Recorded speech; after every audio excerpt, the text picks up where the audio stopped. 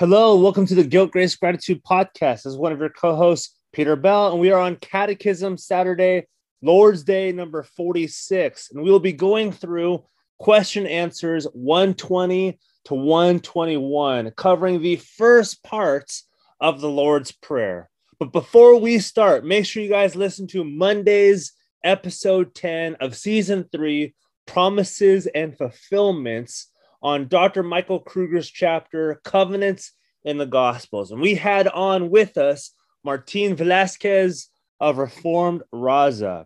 And Thursday's book club episode with Dr. Bobby Jameson, who's associate pastor of Capitol Hill Baptist Church, on his recent book published by Crossway, The Path to Being a Pastor. So let's start. Question answer 120. Why has Christ commanded us to address God as our Father? Answer: to awaken in us at the very beginning of our prayer what should be basic to our prayer, a childlike reverence and trust that through Christ, God has become our Father and will much less refuse to give us what we ask in faith than where our parents refuse us the things of this life. So the preface is contained in the words, "Our Father who is in heaven." And this consists of two parts: a calling upon the true God, contained in the words, "Our Father," and a description of the true God expressed by the words, "Who is in heaven." Christ commands us to pray this way because God desires to be called upon with due honor, which consists of a true knowledge, confidence, and obedience.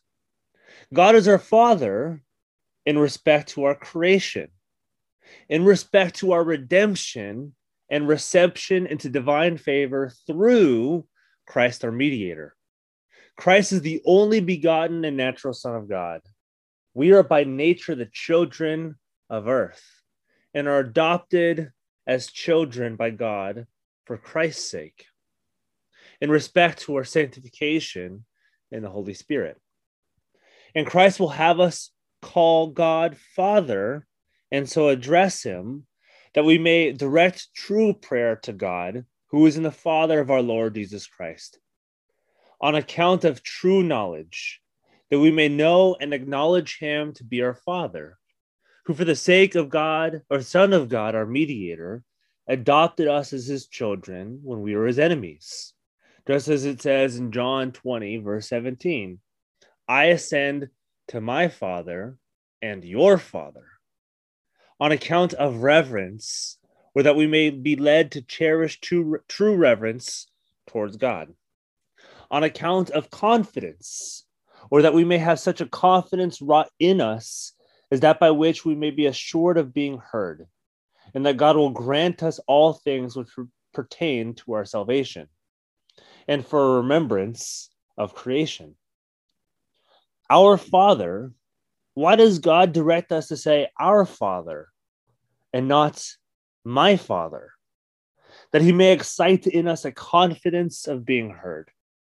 For since we do not pray alone, but seeing that the whole church unites its voice with ours, God will not reject the prayers of the whole church, but hears them, that he might admonish us to mutual love. It is for this reason that Christ, by placing the word "our" in the very commencement of this prayer, would admonish us to the duty of the cherishing mutual love. Because where there is no true love of neighbor, there is no true prayer. And because where there is no true love of neighbor, there is no faith. Question answer 121. Why the words, "Who is in heaven"? These words teach us not to think of God's heavenly majesty in an earthly way, and to expect from his almighty power everything needed for body and soul. So Christ now commands us to address God as our Father who is in heaven, that he might show us what a comfort or contrast and difference there is between earthly parents and his Father, who is not earthly but heavenly, dwelling gloriously in heaven, who rules everywhere with heavenly glory and majesty, presides over all things, and who governs by his providence the whole world, which he himself created, who is free from all manner of corruption and change, who even there, that is in heaven, manifests himself gloriously to angels, and declares what a father he is, how good, how great, and rich, that he might excite in us a confidence that God hears us, because he is our Father, and is possessed of infinite goodness, which he especially displays in heaven. Then he will also give us all things necessary for our salvation, that he might excite in us reverence, that he may call upon him in fervency of spirit, that the minds of all those who worship him may be elevated and fixed upon earthly things, that we may be led to desire heavenly things, that we may not fall into the error of the heathen, who imagine that God can be adored and worshipped in creatures. And lastly, that we might be admonished not to direct our prayers to any particular place, as under the Old Testament. So thanks for listening to this week's episode of the Guilt, Grace, Gratitude Podcast, Catechism Saturday, Lord's Day, number 46. We covered question answers 120 and 121 on the Lord's Prayer and the first preference, Our Father who is in heaven. Make sure you guys listen to next Monday's episode 11 in season 3, Promises and Fulfillment, an introduction to covenant theology.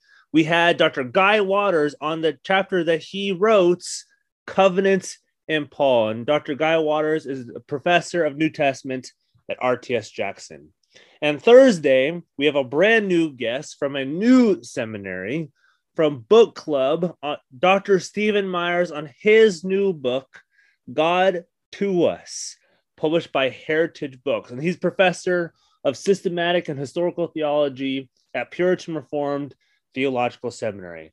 I hope you guys enjoyed this episode, and we will see you next week. Bye.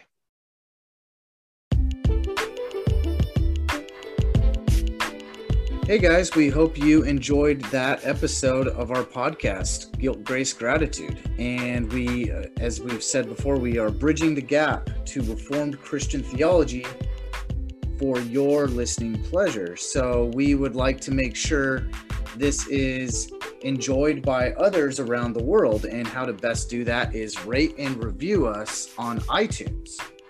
Yeah, and after you rate a review, or instead of rating a review, or doing everything all in once, retweeting us on Twitter, liking us on Twitter, liking us on Instagram, following us on both of those platforms, because that actually puts in front of people's physical face this podcast, these guests, and most importantly, the gospel, the doctrines that these guests are bringing in front of you guys. So please do that. It helps get in front of more people. Amen. And hopefully you guys are part of a local church and you're tithing. And after that, after tithing, if you have any means left over, please consider donating to us to make sure our bridge is well paved and maintained and strong and sturdy, as again, we bridge the gap to Reformed Christian theology. Exactly. Yeah. And you guys can find that link on Anchor, our official Anchor website. If you just go on our social media links, it'll link you to that website. It's also at the bottom of this podcast show notes. If you're on this podcast, this specific episode, scroll all the way to the bottom of that show notes, and you guys will find a link for this for 3 different options of donating. So we hope you guys can help us bridge the gap, pay for shipping, get nicer stuff, all for the focus of spreading the gospel further.